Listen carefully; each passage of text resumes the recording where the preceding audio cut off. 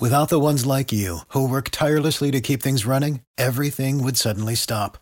Hospitals, factories, schools, and power plants, they all depend on you. No matter the weather, emergency, or time of day, you're the ones who get it done. At Grainger, we're here for you with professional-grade industrial supplies. Count on real-time product availability and fast delivery. Call, clickgrainger.com, or just stop by. Grainger, for the ones who get it done. You work hard for your money. Are you sure it's working hard for you? You could be sure with Marawest Credit Union. As a credit union, Marawest is all about people, you and me. So they do the right thing by offering us better rates, greater choices, and better service. Marawest Smart Rewards Checking is a perfect example. It's a checking account that pays you, with rates up to 18 times the national average. Really, check it out at Marawest.com. And service? Marawest takes pride in what they do. Experience it. Your dreams and Marawest's values just go together. Consider Marawest today. What's going on, Bird Gang? This is Darren Sproles here. I just want to thank y'all for tuning in to Eagles Brawl of the Brawl Network. Don't forget to subscribe to the show and leave a 5-star rating. Fly, Eagles, fly. This is a Brawl Network production. You're listening to the Eagles Brawl Podcast. E-A-G-L-E-S, Eagles! Here to take you on the road to victory. It's Connor Miles, Ed Cross, Johnny Page, and Tyler Steege.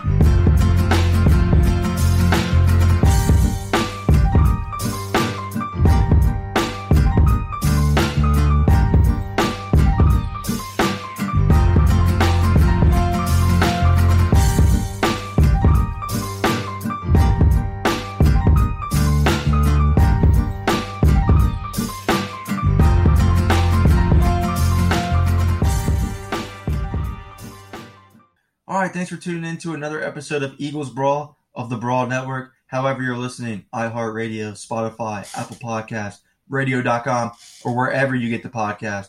We greatly appreciate it. Co-host Connor Miles here with the one and only Ed Cross of Sports Illustrated.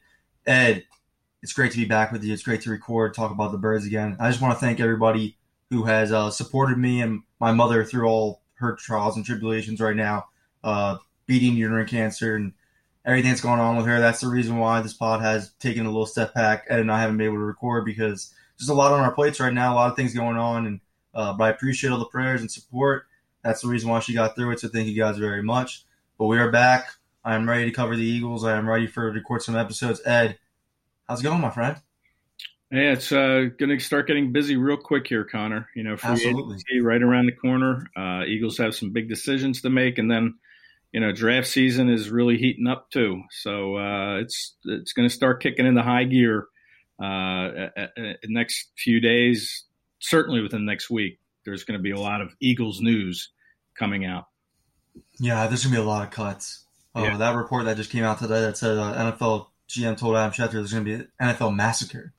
Yeah, is what they called it. And then it's going to be because nobody expected the cap to be what it is.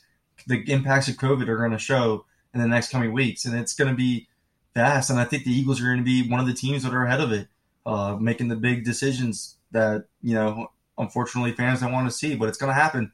Yeah. That's just the way the league works right now, getting adjusted to the salary cap due to the implications of COVID-19, my friend. But let's roll into free agency because we're all you and I spoke off the air, but we're not really sure what the Eagles can do given this current state of their cap. They're obviously going to make moves to try to get under the cap, but reports are suggesting they're going to be players in free agency, and I just don't see it. I don't see how a team with a first-year coaching staff trying to see what they have in the quarterback they have on their roster, including a bunch of other positions that have young players that are expected to take over this year. I don't really see, especially given the cap situation, them being players in free agency. I think, if anything, they find that quarterback to back up Jalen Hurts, or just at least for now be that depth behind Jalen Hurts that he's going to need. But other than that, man, I know that you mentioned some names like Tyrell Williams and Zach Pascal off air, and I think those are realistic wide receiver targets to actually look into given what their salaries may be in the free agent market. But other than that, I know you can structure contracts, Ed, to make it work, but how he's going to be really twisting his arm if he wants to make stuff work in free agency. I just don't see it. I mean, you don't know how much they're going to have to spend. Right now, they're $43 million about over the cap. That's assuming Jeffrey gets cut, which he will. I mean, Deshaun's already been officially released.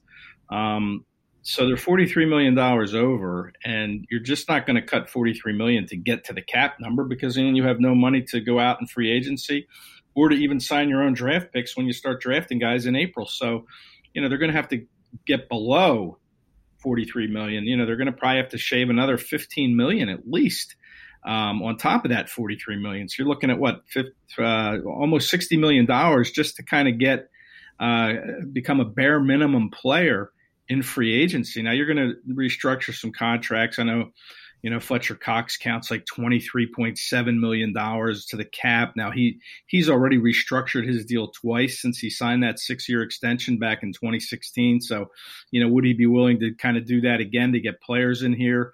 Veteran player, team guy, I think he would. So maybe he gets restructured. Maybe Brandon Graham gets some of his money pushed back, some voidable years on the deal. I mean, there are ways to restructure deals where you can save money. So, maybe the bloodletting isn't so bad. But, one of their big issues, Connor, right now is Derek Barnett. What are you going to do? Yeah, absolutely. I was going to bring that up. You have to make him available. You have to see what the market is for him. Yeah, I mean, he's a $10 million hit on his contract this year. Now, you have to find a team willing to take that because he's not a 16-game player. He always gets hurt, He's not an every down pass rusher. He's just not. Yeah, I mean, I like the production he gives when he's healthy. I mean, I know he's only had, I think, 19 and a half sacks in his 4 years in Philly, 4 years.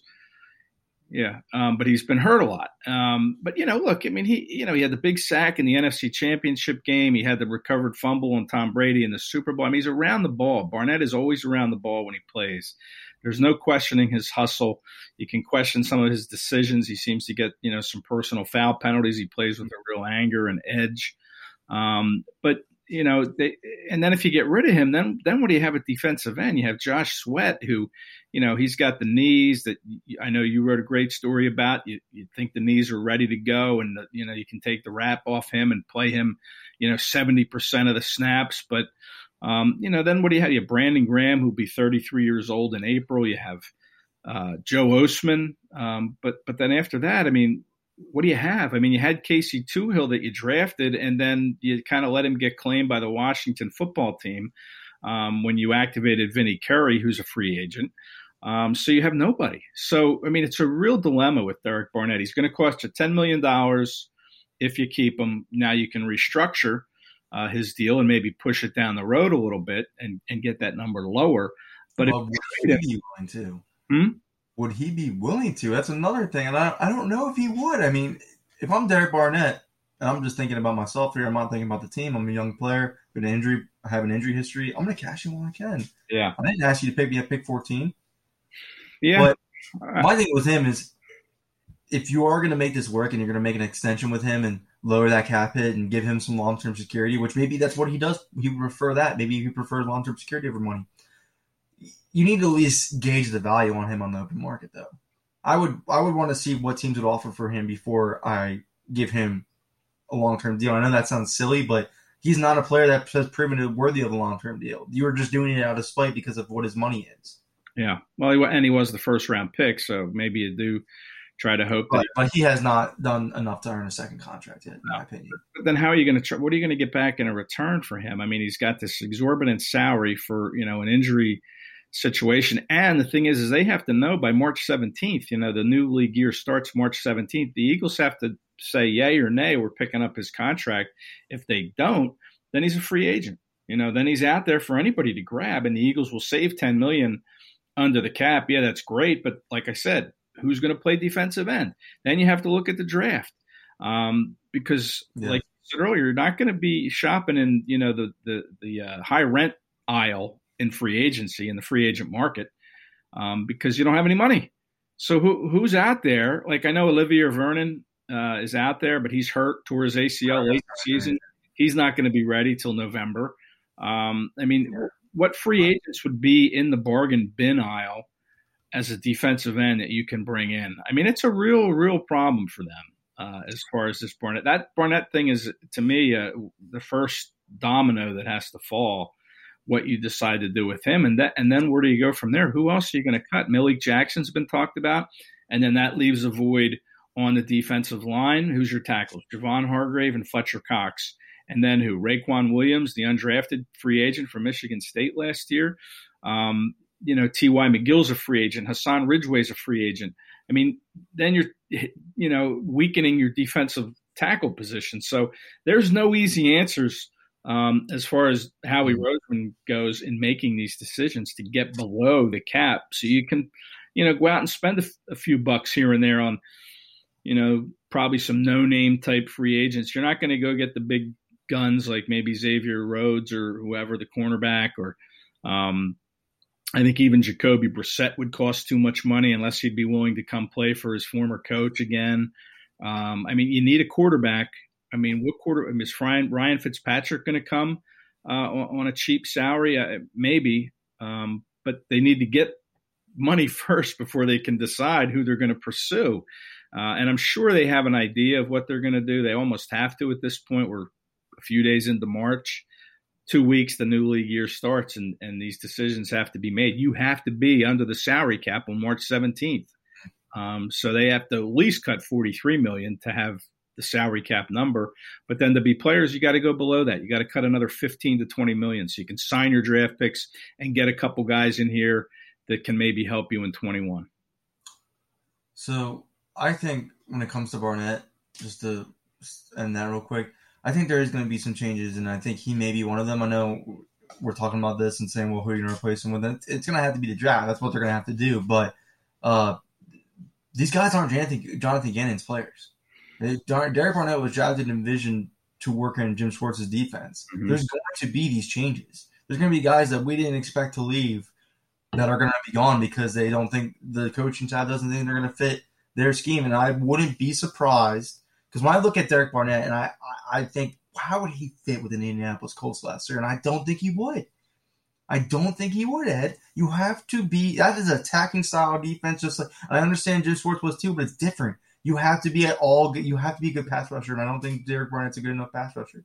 I really don't. And to go to my point, I don't think he's a 3-down edge because I think I have to get Josh Sweat in there on the 3rd down. If I'm picking between Derek Barnett and Josh Sweat, hell yeah, I'm taking Josh Sweat to go out there on 3rd down. Everybody would, I think. So I'm not going to give a guy $10 million to not be able to be a 3-down defensive end. I'm sorry, it's not going to happen.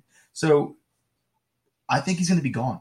I do think it's going to be an Derek Barnett era because they're not going to pay him $10 million. And yes, that is another L for a first-round pick, I guess you could say, because he didn't survive his rookie contract. But this is, again, when they're getting rid of these guys that are coming off their rookie contracts, they weren't drafted with those coaching staff. Nelson Aguilar, I know what he did in 2017, but he never really worked with Doug Peterson. He never really did outside of that season. They let him go. That was Chip Kelly's first-round pick. Derek Barnett is Doug Peterson's Jim Schwartz first-round pick. They're not here anymore. He might be the next. Man, wouldn't that be something if he just got cut and there's no compensation coming back for him? Now, maybe you get a comp pick. That's what I'm saying. I'm assuming you would, if somebody offered because somebody's going to buy that value, and I think Derek Barnett would fit another system. I just don't think he's. I don't know. Maybe they do think he's a fit. This is just an assumption, obviously. I don't know if any team's going to pay $10 million for him. The Eagles might just have. Yeah, no, it's just And then you look at that 2017 draft class. There won't be anybody left, and this is 4 years after the picks, where you have to have. This is what sets organizations back when you completely whiff on a draft like they did in 2017. They had Barnett, Sidney Jones, Rasul Douglas, Nate Gary, Mac Hollins, Shelton Gibson, I think, came in that draft. Defensive tackle, undersized from Washington. I can't remember his name. Elijah something, I think. Elijah Qualls. All gone. They didn't get anything. Donnell Pumphrey was in that draft too. They got nothing. And that's what kills these organizations, man, is the year 4, even year 3, these guys you take in that draft class need to be contributors. They need to be starters. Heck, they probably need to be, at least a Pro Bowler in there somewhere. And there's nobody left. I mean, that just kills you. So, if that happens to Barnett, there won't be anybody left from 2017. And what a tragedy that is for this organization. Well, I mean, dude, this whole time. Look at the 2016 draft now. Isaac Seumalo, if Jalen Mills doesn't come back.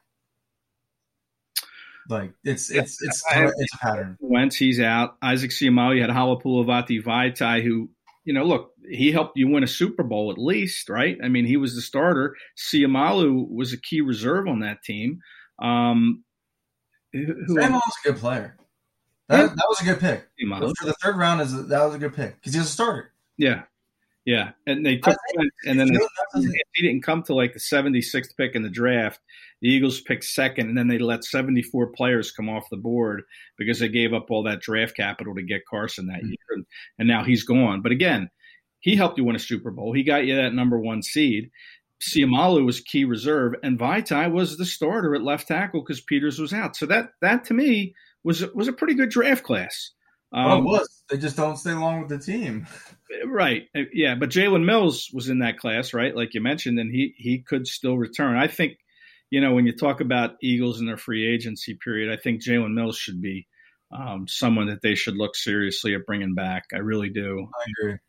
And maybe because he loves it in Philly, this is the team that drafted him. Maybe he gives you that little bit of a discount to come back. It all depends on what Jonathan Gannon thinks of him. And if he thinks Kayvon Wallace is the same player, Jalen Mills, they're not going to pay Jalen Mills again, I don't think. Right. If they think that they can get what Jalen Mills was to this team and Kayvon Wallace, I don't think that they bring back Jalen Mills. But if they bring back Jalen Mills, I think that tells you what they think about Kayvon Wallace too. Mm-hmm. I just think because those guys, you can't play Kayvon Wallace at free safety. Not going to happen. You can only play him in Jalen Mills' role. I thoroughly believe that because Kayvon Wallace can play slot pretty well. He can move around. He can be an interchangeable safety. He just can't play center field safety, and neither can Jalen Mills. So I think that matters too. And I think that might be a change. And this is me reading way too much into it, being really a loser here. But I saw Jalen Mills at Sidney Jones' wedding, and his hair's not green anymore. That's just probably me reading into it because he's at a wedding. I don't know if he wants to go green hair to a wedding, but I didn't see that. There could be something to that because I think if you brought Mills back, it would probably have to be as the cornerback too. Well, the thing is, Darius Slay, and then you draft a corner, and then you groom a corner. That's an interesting point there, my friend. That is an interesting point. Yeah, and then he also gives you that flexibility of playing safety. So, but I think they would bring him if they brought him back. I think it would have to be as CB2 behind Slay. He just went on this thing where he posted like all these clips of him playing last year. And I was like, you're trying to sell yourself to somebody. Why do you feel the need to go through and put all these good clips of your highlights of last year, each individual plays, and post them on all your social media platforms because you're trying to have somebody look at that? He wants to get paid. So, I don't know if he would give the Eagles a discount at this point, to be honest with you. I think, honestly, if you ask me, he proved he can play safety. I would pay him to be my starting safety. I think a team will pay him to be their starting safety if it's not the Eagles. And not just that, because the flexibility. I mean, he can bounce back and forth to safety corner, which is tremendous value in this league. But listen, you might be right. I mean, especially if he doesn't have the green hair anymore. I mean, that could be a real telltale sign. It's like, I'm done. I'm going out. I'm going to get paid now because I just showed the value I can bring to you. You can line me up at safety and corner, and you're not going to miss a beat. Sir, we'll see. But going into this quarterback 2 conversation, the reports are that the Eagles will be players from Marcus Mariota. We already talked about Jacoby Brissett, who I still think is a legitimate target. Because I think if you ask Jacoby Brissett at this point, do you think you're starting quarterback in this league? He's going to say yes. Your best opportunity is if Jalen Hurts doesn't work out and now you're in a position to compete with him. That's not the worst case to be in because if any other team's going to offer you a deal, I would assume to be a backup. The same thing. So, that's an appealing situation. And you're with the coach you're familiar with. Because, Chase Daniel followed Doug Peterson here. It's only right that Jacoby Brissett follows Nick Sirianni here. The Colts and the Eagles always love giving back and forth. Might as well have Jacoby Brissett suit up for the Eagles next year. I think he made like $21 million last year. He's going to get paid. And so, see, the thing is, the backup quarterbacks, like those guys that have like some kind of starting potential or that you can at least have some faith in to start games for you if the starting quarterback goes down are going to get paid. And that's going to be, unfortunately, Mariota. Mariota's contract that he signed with the Raiders is gross as is. Mm-hmm. Nobody's going to trade for that deal right now. Mm-hmm. But he's going to get some kind of compensation on the open market. And the Eagles are always that type of team that has to bring in the famous backup. That backup either was a starter in this league that's failed. It's got to be Jeff Garcia. It's got to be Vince Young. It's got to be Michael Vick. It's got to be somebody that has some kind of notoriety. And I mean, I would think maybe Mariota is that guy. Maybe that is the type of guy that they target. Or Jacoby Brissett. 'Cause, I mean, Jacoby Brissett started games in this league. Yeah, I mean, it's gonna be. I mean, there are teams out there that need starting quarterbacks. The Chicago Bears, what are they gonna do? They're in no man's land in the draft, picking number 20, I think. Nick Foles is their quarterback. Trubisky's a free agent. I would not be surprised because the Bears and the Panthers have always seemed to do deals or like some kind of like their players always go to each other. The Panthers are shopping Teddy Bridgewater. Mm-hmm. I mean, this is again totally off topic, but I mean, I wouldn't be surprised if Teddy Bridgewater goes there, or if the Panthers release Teddy Bridgewater and his market's not hot, maybe that's another quarterback the Eagles look at. Yeah, I mean, I'm just saying that in relation to Marcus Mariota. I mean, I think. Yeah, I mean, maybe the Bears are in Mariota. That makes sense. Yeah, I mean, Washington. Yeah, right. I mean, Washington needs a quarterback. I think the Eagles go more like the route, like a Tyrod Taylor, who I think you can get for cheaper, or that's a known backup. That's a known backup. And even Alex Smith. You know, I mean, what would he? Oh man, I don't know. And I know I've seen that, man, but I mean, I don't know. And I don't think he wants to be a backup. I think he wants to try to actually compete. I think if you brought him in, he knows he's going to be backing up Kirk. And I think he wants to. I mean, he didn't go through that crazy rehab to fix his leg. Right. But did you see him? I mean, do you think he was good last year when you saw him play? Because I don't. Well, I mean, listen. I mean, he'd been away forever. He's coming back coming off this crazy injury. It's a definitely good feel-good story, but I mean, I would not be confident with Alex Smith if Jalen Hurts goes down. Yeah, I mean, I don't know. I mean, I'm just saying, like, he had a very small sample size last year, coming off a serious injury, playing behind a line that was not the best. Sure. So you don't know. I mean, he had a lot of rust. You don't know. Would you give him number 11? You're darn right I would. What are you keeping number 11 for? You're not kidding. No, please do not. They have to get that number away as soon as they can. Jamar Chase. Give it to Jamar Chase. I was going to say Jamar Chase. Or Kyle Pitts. Give it. Although he would be a tight end, so he'd have to get a number. No. Kyle Pitts is positionless. Give it to Kyle Pitts. Yeah, I mean, look, I would give number 11 away tomorrow. I mean, no question. I mean, you can't. It's not like you're holding that for anybody. Oh, we're gonna start a whole debate with this one. I can't wait until we talk about all this information in this episode. We debate on these couple things, and then the one takeaway people have on this is that should the Eagles retire number 11? Because these guys don't think so. Maybe they hang it for a year. Maybe they keep it in mothballs for a year and then wait till 22 and hand it out. I love Shady McCoy. Give that number away too, man. Like, it's time. Yeah. Like, he was a great running back for your franchise, but he's played a long time in this league past you guys. Yeah, like it's a little weird. Yeah, the only two numbers I really think are acceptable for the Eagles to keep retired, maybe three. I only think there's three. I know what you're gonna say. I know one of them. Well, yeah, you definitely know one of them. Dawkins, obviously, but Reggie White, you have to. Reggie White was the minister of defense. Like you have to. Yeah. It's gonna kill me to say this because it's between the two of these guys. But I'd say Bill Burgundy. 66. But I wasn't expecting that. Not Bill Burgundy. Sorry, Chuck Derrick. Sorry, I get those guys confused all the time. Chuck Derrick's number 60. That deserves to be retired. Jerome Brown. I would love to. It's tough because he was just taken too soon, way too soon, and that was so heartbreaking for Philadelphia. I mean, I watched. I mean, didn't live through that, so that's why everybody's gonna be like, "Well, your opinion doesn't matter then." But I mean, watching that documentary with Reggie White and all that stuff when the NFL Network did the features on them, you can understand how much he meant to Philadelphia, and you can understand why that number's retired. But those 3 to 4 guys, I think that's it.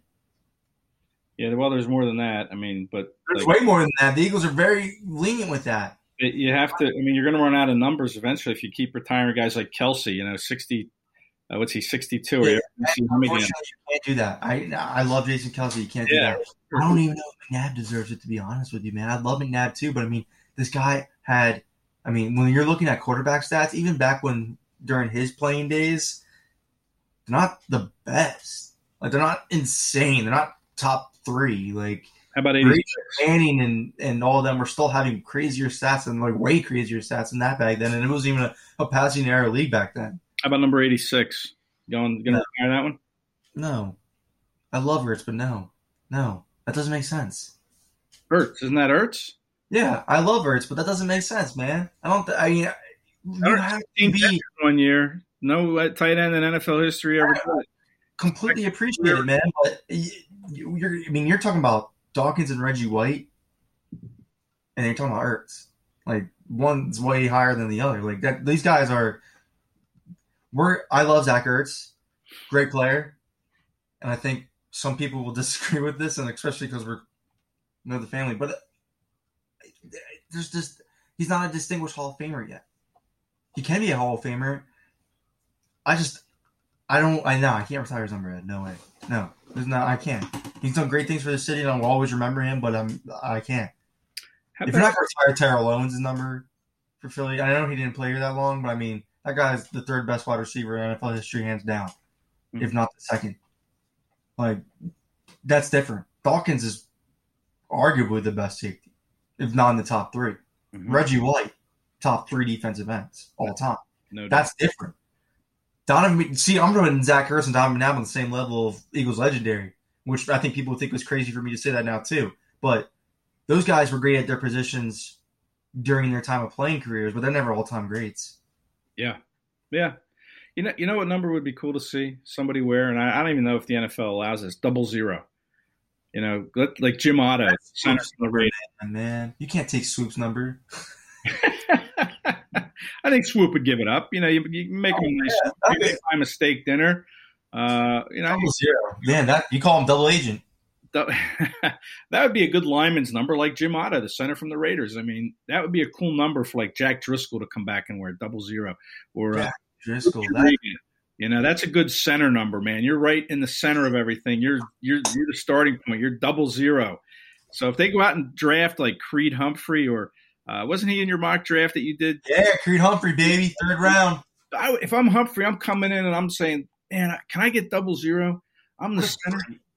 Hey, man, that's fine with me. I would love that. I would love that too. What a great segue into our next segment, though, because you just brought up our mock drafts for Sports Illustrated. So how did we get on the jersey thing, man? That was good. I like that.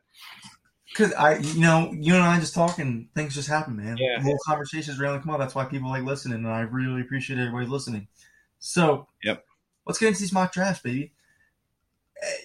All of our mocks were crazy different. It's so funny because for guys who communicate and talk to each other on a daily basis, our mocks were absurdly different. I mean, you went defensive heavy. Yep. I went what most people think is the dream pick, and John went with the quarterback to cause controversy. Like it's not. I mean, that's and by all means, John's entitled to his beliefs, and I thought all his reasons were very logical, sound, and smart. Yeah, of course. He covers the sport. He knows what he's talking about. Because, of course, I mean, and I saw him tweet it out himself. People killed him for his mock, and I'm like, that's stupid. Justin Fields is an incredibly talented quarterback, second best quarterback prospect in this draft, in my opinion. Mel Kiper's too. Mel Kiper said he's a second-ranked quarterback when he was on a conference call earlier in the week. So, yeah, you and Mel Kiper are right on that same wavelength, dude. Well, because everybody gets stuck in with a Ohio State quarterback. I'm like, he's Ryan Day's quarterback, and Ryan Day's an NFL coach, not Urban Meyer. Get the Ohio State stigma out of your head and watch the film. See what the guy does. Like, people think when I'm saying I think they should go in on Jalen Hurts. Like, I'm so in on Jalen Hurts. They're like, well, you're missing the point of these talented guys. And I'm like, no, I'm not. I know they're talented. I know these guys are great. But what I'm saying is, you haven't seen the best of Jalen Hurts. He's very raw. He's very underdeveloped. When you get to the best of Jalen Hurts, you might really have a franchise caliber quarterback there. I truly believe that. And I thought that leading into the draft next year, go tweet search it. But this year, I think when you had that type of quarterback, build upon that and give him the weapons instead of restarting the process. Now, if the Eagles feel like they need to restart the process, I'm going to support that then. Because those quarterbacks are talented. Justin Fields is very good. I'm not that big on Zach Wilson, and I'll tell you why. But Trey Lance is a guy that I'm also high on. But again, very raw, very unfamiliar. You need to really work on the technical issues with him. The mechanics are a work in progress, just like I thought Jalen Hurts were. So I think if you trade Lance, you're restarting your process over with Jalen Hurts all over again. Except you just got a quarterback with probably a better arm in the process. That's what I just think about that. Yeah. But when we're talking about Justin Fields, all right, you kind of sold me because Justin Fields is probably the Deshaun Watson of this draft class. The guy that isn't getting the hype that he should be after all he did for his program. Very, very ready to be an NFL starting quarterback day one. Shouldn't even be on the bench. And is incredibly accurate and has a very good arm.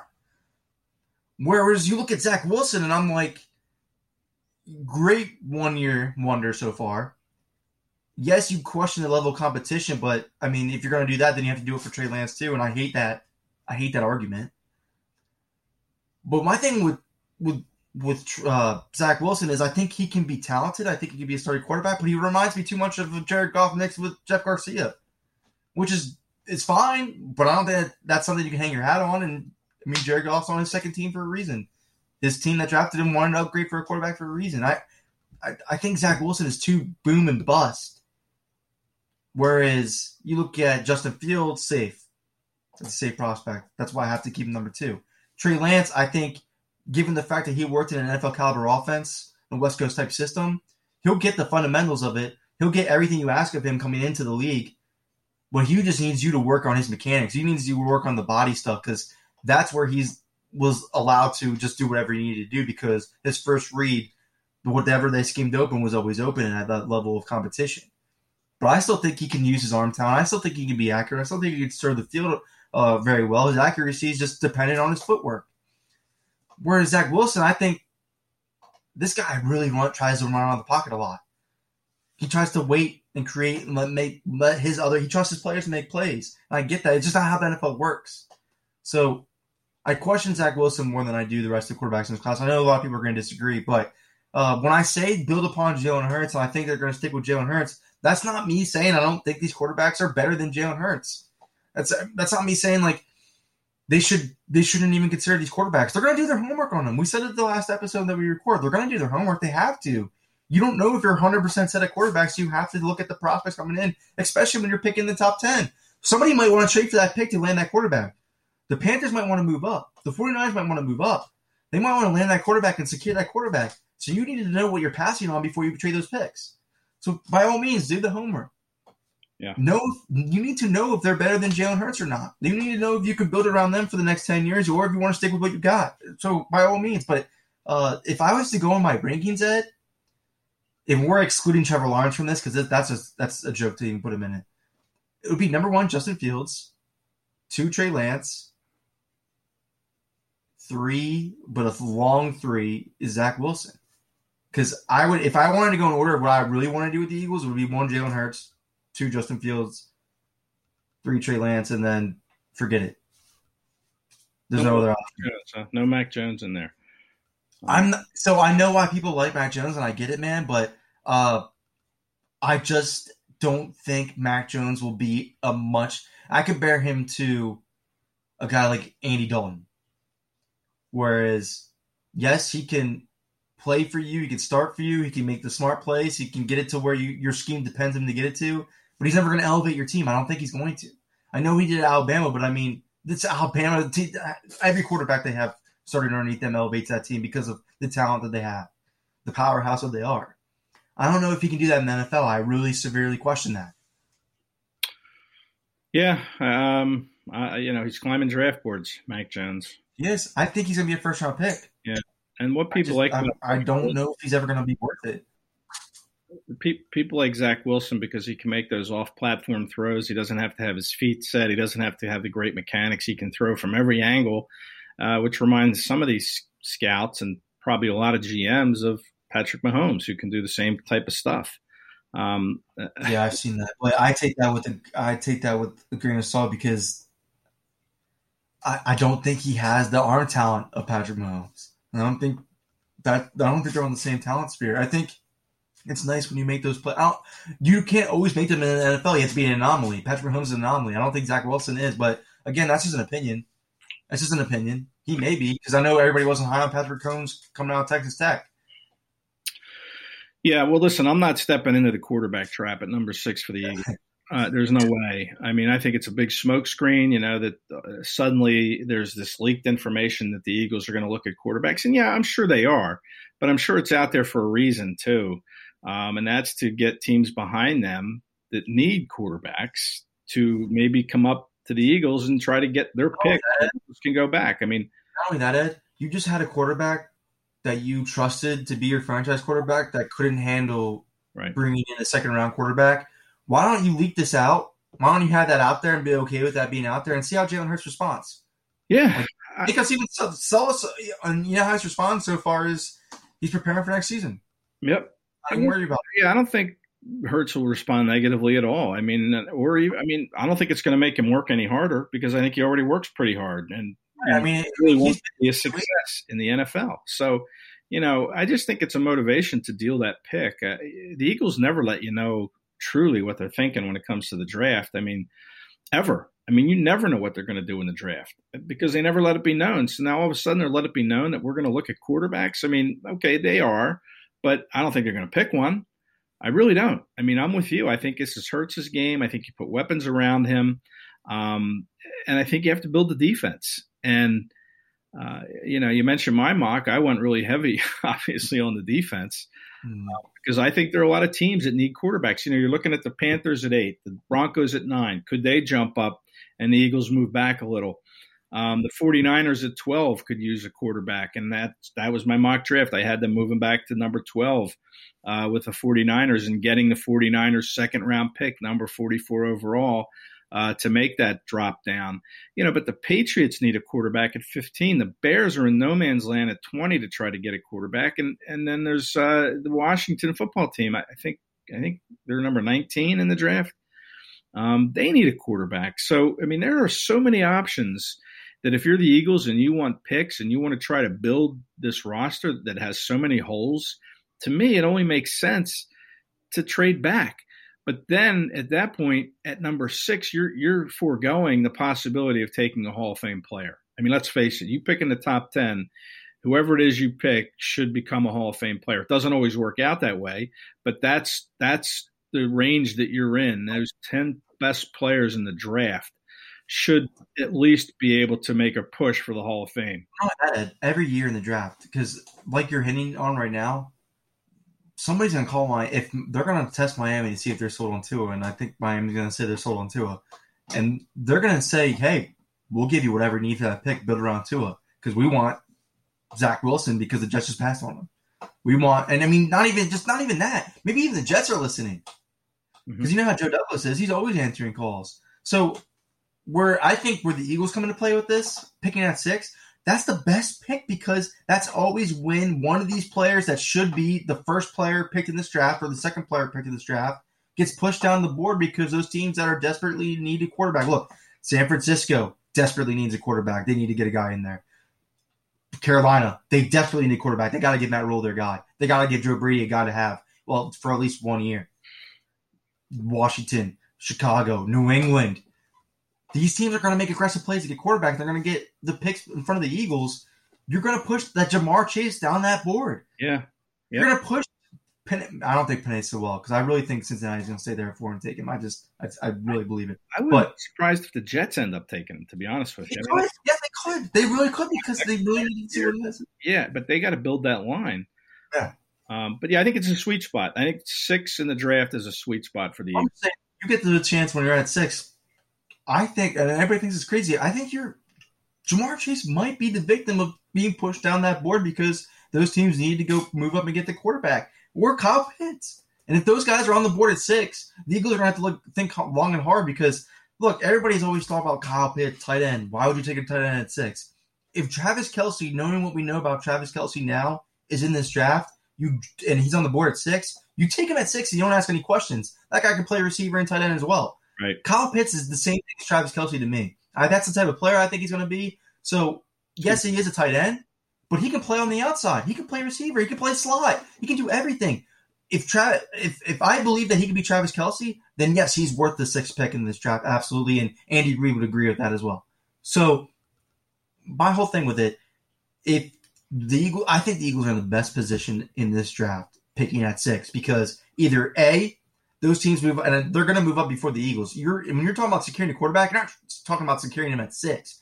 You're talking about securing him at 2 or 3 or 4, because you already know a quarterback's going number 1. So the rest is a free fall right now. Just like when the Rams traded up to number 1 with Tennessee to get Jared Goff, and the Eagles already knew who they were taking, they felt comfortable to move up to number 2 because they wanted Wentz, and they knew that they had some kind of indication. I mean, Wentz and Goff had the same agency; it wasn't really that hard. They felt they needed to do that. Whatever team feels that they need to get Zach Wilson now, or Justin Fields, or even Trey Lance, they're contemplating these move ups right now. So either the Eagles move back, gain picks, build around Jalen Hurts even more, or they have that player that you're talking about, that Hall of Fame type caliber player, fall right into their laps because he's pushed down the board just like every other type of player is that should be picked 1 or 2, because those aggressive teams went up and got their quarterbacks. I love having the 6th pick. I love it. Yeah, and not getting too cute, just staying at 6 and taking the best player available. My trade back scenario right now. Like, I know we talked about this off air, is the Eagles getting back into the later part of the first round. So if they trade back at 6 and pick up another 2nd round pick or a 3rd round pick, then you have a little more ammo maybe to move up from, your 37th overall picks in the 2nd round. You can move back into the 1st round and you can grab, I know you like J.C. Horn. J.C. Horn would be amazing. Yeah, I mean, you imagine getting Pitts at 5 and J.C. Horn at like 29 or 28. I mean, that would be a great draft for the Eagles.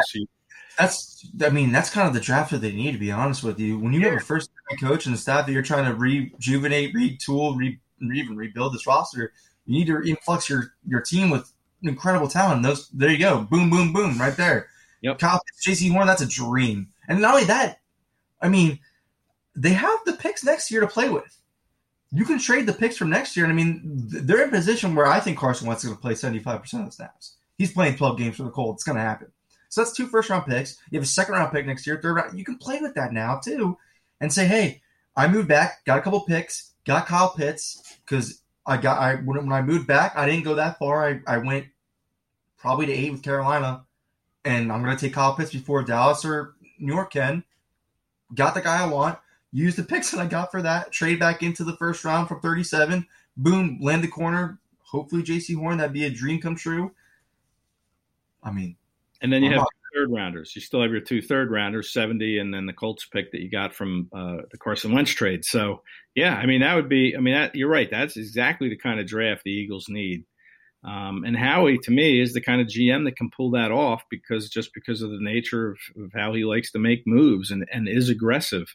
My question is, do they feel confident to do it in this draft with no combine and no real feel of the guys, or are they thinking, you know what, next year we have these 2 first-round picks, we got more picks, we'll probably get more picks after this draft this year, because I think a lot of teams are going to trade their picks this year to get picks next year, because you would hope by then this COVID situation has some kind of containment where you can have an NFL combine and really look at guys. So maybe that happened, because it happened this past year. So may happen again this year, since nothing has really changed on the COVID front. But I mean, they have options, Ed. Yeah, that's for all the doom and gloom. This team finally has some options of how they're going to rebuild it. Yeah, I mean that you just made a very good point there about how these evaluations this draft are completely different. With no combine, you've had players who've opted out last year. Trey Lance being, one of those. Well, actually, I think it was North Dakota State postponed. It was into the spring. It wasn't necessarily that he opted out, but others have. And so you're going to have guys that you're going to be looking at 2019 film and then projecting 2 years later how they're going to fit into your system. And did they do the right things to improve themselves? And you're going to have guys that are going to probably be underdrafted because they didn't play this past year, or their team had the interrupted schedule or only played 7 games like Penn State did in the Big Ten. So, you're going to have guys that there's going to be questions about, and where do they fall? So it's the draft's always a big crapshoot, very inexact science. But now you factor in all this stuff and how did players handle the interruptions in the season? You didn't even know if you were playing in some cases from week to week if your game was going to be postponed. I know the Big Ten had games that were postponed. So, you had meetings that were virtual most of the time. How did players deal with that? So evaluating these guys is going to be awfully challenging. So next year, you're right. I think we probably will have a combine if everything we're hearing is true, that there's going to be vaccines available by May for every adult American. We can start to get back to normal already. Phillies games here in Philadelphia, they're allowing 8,800 fans in for games, and indoor with the Flyers and the Sixers are going to allow 3,000 fans. So I imagine that we're going to be, once we hit the fall, that we're probably going to be back online for a full stadium, I would guess. So I would think next year in February, next week would normally be the combine. I think this year it was canceled. So, next end of February, early March, we're going to have a combine, and you're going to be able to get back to evaluating guys the way you did last year. And that might make the Eagles a little more comfortable in their evaluations and other teams. And now you have 2 first-round picks probably. And if not, you have 2 second-round picks. So, they're in a good situation next year, no doubt about it. It's just a matter of managing and navigating this draft coming up, which is going to be great. Look at all this intrigue we've talked about: quarterback, weapon. We haven't even talked about the potential for a defensive player getting picked. Well, that's what I was going to go into right now. Let's talk about our mock drafts. You really think that, I'm not really sure how many mocks we're even going to make, because I know you and I aren't really huge on those clickbait type things, because they're good to talk about, but to do like 8 of them is ridiculous. I think you need like at least 3 tops. Yeah. Well, I think we do another one after the free agency period has run its course a little. That makes sense. See, another one makes sense, because now we have a clear picture. A clearer picture, and then maybe right before the draft. So I'm looking at least 3. That's what I'm saying. 3's that. If you do more than 3, you're just you're starving for content, I feel like. And our first one was only 3 rounds. So I want to go deeper with the next one, and then the one after that. Because I'm looking at a minimum of 3 right now. So I want to go all 7 rounds with these picks. Absolutely. We just went 3 rounds this first go because it's the end of February. We're just trying to generate people's minds to, trying to stimulate other ideas and possibilities with this mock. I loved it. If you guys are familiar with the Eagle Maven of Sports Illustrated, John McMullen, Ed, and myself, we all did these mock drafts that he's talking about, and completely different style each and every single one. I love that, because most of these sites, and I'm no discredit to them and stuff, but it seems like everybody's always on the same page when discussing stuff, and their mocks are so similar. And I'm looking at our mocks, and I'm like, wow, yeah, the difference between our mock, even Zach's. There was a clear difference between all of it, and I loved it. And Zach is the Zach Patra, he's on the SI channel too. He's got the NFL Draft Bible. Does a great job. He knows his prospects inside and out. He's the president of that operation there. So he did a mock draft, and he did it for all 32 teams. They do great work over there. I love the Draft Bible. Ryan Roberts over there does a great job too. Yeah, they have quite a staff, and Rick Saratella. But we didn't even collaborate. It's not like I called you or texted you and said, "Hey, man, what are you thinking for the first pick?" Oh no, none of us did that. Let's see these mock drafts. Yeah, we just did our thing, and they turned out to be so different. So that was cool. That was surprising. I thought we'd have some overlap, and I think I had an overlap with Zach for my second round pick of the line. Oh, I had an overlap with Zach for Darius Washington, but he and I are on the same. I was on the same page with him for that. That's what I thought would be a Jonathan Gannon type player. So that's why when I'm looking at these players, I'm trying to think like, what did Indianapolis like to do on defense? Because Jonathan Gannon, it seemed like him and Matt Eberflus were on the same page from what I read on almost everything in terms of secondary. They really let Jonathan Gannon decide what to do for coverages. Yeah. So I'm like, what kind of players fit the most? If I'm going with the rounds that we were picking in with the picks that we had, I would assume Tyson Campbell would be on the board at 37. That's a perfect corner, I think, for a Jonathan Gannon type system if he wants to emulate what he did with Xavier Rhodes. That's the perfect corner there at 37. When we're talking about safeties and undersized safeties that are that center field type player, they're not going high in this draft. Like Budda Baker and Budda Baker was a 2nd-round pick. The Cardinals only drafted him because they knew that he could be the next Tyrann Mathieu. If the Cardinals didn't take him, I don't know if he goes that high in the 2nd round. And then Tyrann Mathieu went in the 3rd round. I know he had character concerns, but really the concerns was the size. Because back before Tyrann Mathieu was drafted, you couldn't be that small play safety. Now he pretty much revolutionized the safety position, what you can do. So those guys, like I said in the blurb, they opened the door for safeties like that. And I think when you're talking about, because Rodney McLeod's going to be on this team next year, I believe, Ed. I think because, I mean, if you get rid of him, it only hurts your cap anyways, even if you trade him too. But I think you need to continue with some leaders on this team. You get to build a culture. I think Rodney McLeod showed you last year that he still has stuff left in the tank, especially since you're now opening the doors for him to really be that Malcolm Jenkins type role. Yeah. You're not asking him to do the center field stuff that much anymore. You're asking him to be more the Malcolm Jenkins type. I think you can ask Rodney McLeod to do that for a couple more years. So I think he might stay. But what a perfect situation to learn from him if you're Darius Washington. And then Creed Humphrey, the whole dynamic of that was, I think a lot of people get stuck because I always see people say that that center doesn't fit because he's not like Jason Kelce. But we all forget that Jason Kelce is an anomaly. Jason Kelce's not a prototypical center. At his size, I mean, again, he was a 6th-round pick. Nobody thought he was going to be what he is now. So again, he's an anomaly. They're not going to be looking for what Jason Kelce, the prototype he was. They wanted Isaac Seumalo to be that center at his size. When Doug Peterson was originally hired, it just didn't work out because Jason Kelce bounced back and became the all-pro player that we know him to be. Well, I'm thinking they're wanting a Ryan Kelly type size guy like they had in Indianapolis. They want a big guy. That's why I picked Creed Humphrey in the 3rd round. Thought he would be a perfect type, and he already has repertoire with your quarterback. Perfect situation. You get the big boy center, and you keep Seumalo left guard where I believe he should stay at. But yeah, that's my mock draft. And then you went defensive heavy. If you want to talk about that a little bit. Yeah, I did. I went, well, I had them trading down with the 49ers to 12. So that kind of puts you in range of Christian Barmore, who I love in this draft. I really like Barmore a lot. You know, I got some grief over, well, it's too early for him. But I've seen him going as high as 16. I've seen him in the 1st round in a lot of drafts. So, why wouldn't you take him? I mean, that's right around the range where the Eagles took Fletcher Cox years ago. And this guy, to me, would be your next Fletcher Cox, with the caveat that he can play outside too. I mean, he's got the size. I think he's got the motor. He's 6'5", 310 pounds. He's a big dude. So you can line him up outside. So it gives you a little versatility there. But, defensive tackle for sure. You can learn under Fletcher Cox, consummate professional.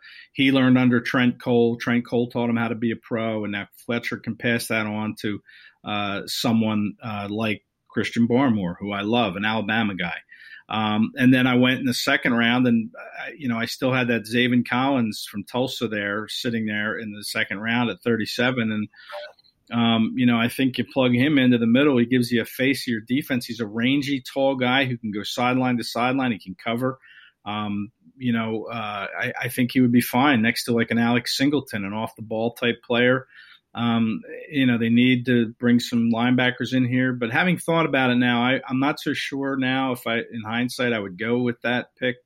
I might go with a receiver, at that slot. But I do like Collins a lot, and I think they need help, but you hope that Sean Bradley and Davion Taylor, can take that next step. I mean, they spent 2 picks on linebackers last year. I'm not sure they would go with a 2nd or 3rd. That's what my linebacker pick, because a lot of people, that's the only grief I got from my mock was I didn't take a linebacker in the 1st. Yeah, I know people want linebackers, but I'm not so sure in hindsight. I want to get the value out of Davion Taylor. They are. That's a Howie Roseman pick. So he's going to say, hey, like, let's see what we have in him, because I think he can fit this system too. I mean, who knows? But I mean, again, 3rd round pick, they're going to want to see the value return at least a little bit. Yeah.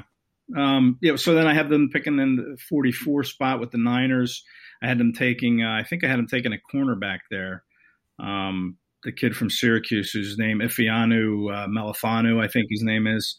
And then I have them going with Richie Grant, a safety, who I love. He's always around the ball. He had 10 interceptions in 46 games with Central Florida, 5 fumble recoveries.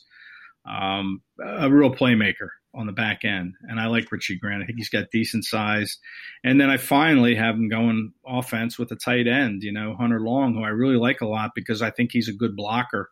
And I think he's a reliable pass catcher. They didn't use him a whole lot in the pass game. I think he had maybe 200 and some yards his last year at BC, but he can catch the ball. I've seen some tape on him there. He's got good hands, and he can block. So, you grab him with that final pick, from the Colts at 84.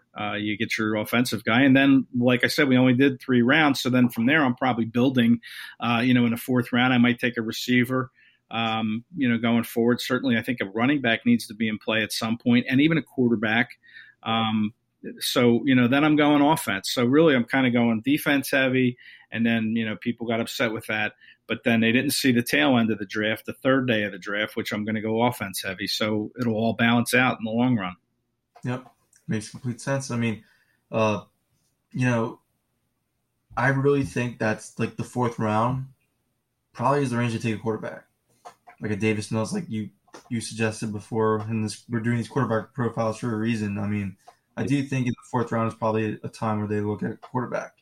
I do think they're going to put some guy in because they don't have a 4th round pick right now. Now that I think, but I could see them getting into the 4th round though. That's they're the thing. I mean, they have some guys on this team where I think they're going to try to ship off for a 4th round pick. I think they're going to get one. I think they'll get one. I think they'll get one too. You know why they don't have one? Do you know that, right? Why they don't have a 4th round pick? Because they traded it for Jannard Avery 2 years ago to the Cleveland Browns. And Avery, they're going to try to play at linebacker as kind of a last ditch. Last ditch effort, like you said. I'm not really going to hold my breath.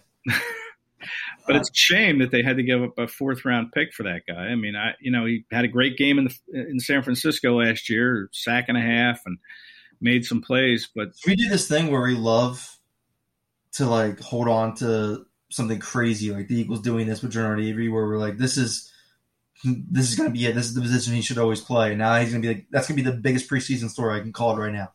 It's going to be like, wow, he's moving around camp. He's looking good. Like, this is where he was supposed to be all along. Maybe they have something in here. Maybe that's why they didn't draft Micah Parsons or take a linebacker that early. Maybe they actually have the answer, and it's never going to amount to anything.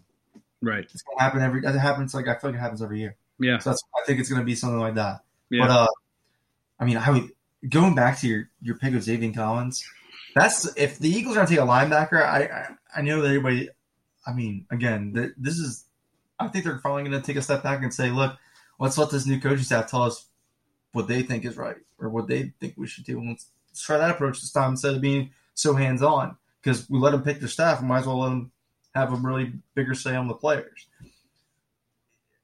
I still don't think they're going to take a linebacker at 6. Yeah. I don't think they're going to take Parsons. But if they get Xavier Collins in the 2nd round, they took Michael Kendricks in the 2nd round. I think 2nd round they would open the door to it a little bit, especially with how abused they are at the position. Xavier Collins and Alex Singleton makes me sleep at night. Yeah. Yeah, like I could finally be like, hey, this is it. I mean, the Colts got Darius Leonard in the 2nd round. It's not like you have to take a 1st round pick with a linebacker. I think Levante David was even a 2nd round pick too. He was. Bobby Wagner's a 3rd, I think. So it's not like you have to take these guys in the 1st round to get a really stud linebacker. And I think Xavier Collins at 37 exceeds that value. Yeah, I'd be surprised if he's there for sure. He might be a 1st round pick. He might. You're right. I think I could see him going late 1st round, maybe to the Patriots, even at early. I think he's that good of a player. I really do. I think he's a hitter. He's got a high IQ. He can move. But yeah, the Eagles, there just seems to be this kind of, and I don't want to call it a misconception, but the Eagles do put some resources in linebacker. It's not like they completely ignore the position. They brought in Camus Grugier-Hill in free agency when the Patriots cut him. They traded for Nigel Bradham. They drafted Jordan Hicks in the 3rd round. So they have invested some resources. It's just that they haven't decided to do that in the 1st round. But they do, put some resources in. They paid Bradham. This next year, they're so thin there with Nathan Gary and Duke Riley and, some of these other cast-off players that they used. It just wasn't a good look for the inexperience. Unfortunately, Alex Singleton really stepped up and had a monster year. And really showed that he could be a piece moving forward for, Jonathan Gannon's defense. But, such a drain on that position. Jordan Hicks left for Arizona, and, Nigel Bradham never came back. So, you lost a couple key guys. Camus Grugier-Hill, another experienced player. I mean, suddenly they're not there anymore over the period of 2 years. And that left you thin, and they didn't really address it other than spending some late-round picks on Sean Bradley and Davion Taylor, who was a third-rounder. But Jim Schwartz never used those guys. He never trusted them for whatever reason. But you hope that they got it right with those picks and they can do something more this year. And maybe the Eagles don't want to go take a linebacker that early again because they took 2 last year. We'll see. I mean, like I said, there's a lot of decisions that need to be made from this front office and Howie. And it all starts with free agency and the cuts and getting into the salary cap. And that's coming up as we speak. All right, guys. You can catch all the articles from us at sportsillustrated.com/Eagles from Ed and John and myself. We'll be back soon recording again. We're back on schedule. Everything's back in motion, Ed. We're ready to rock, ready to roll. Yeah. Thanks for tuning in, everybody. You work hard for your money. Are you sure it's working hard for you? You can be sure with MeriWest Credit Union. As a credit union, MeriWest is all about people, you and me. So they do the right thing by offering us better rates, greater choices, and better service. MeriWest Smart Rewards Checking is a perfect example. It's a checking account that pays you with rates up to 18 times the national average. Really? Check it out at MeriWest.com. And service? MeriWest takes pride in what they do. Experience it. Your dreams and MeriWest's values just go together. Consider MeriWest today.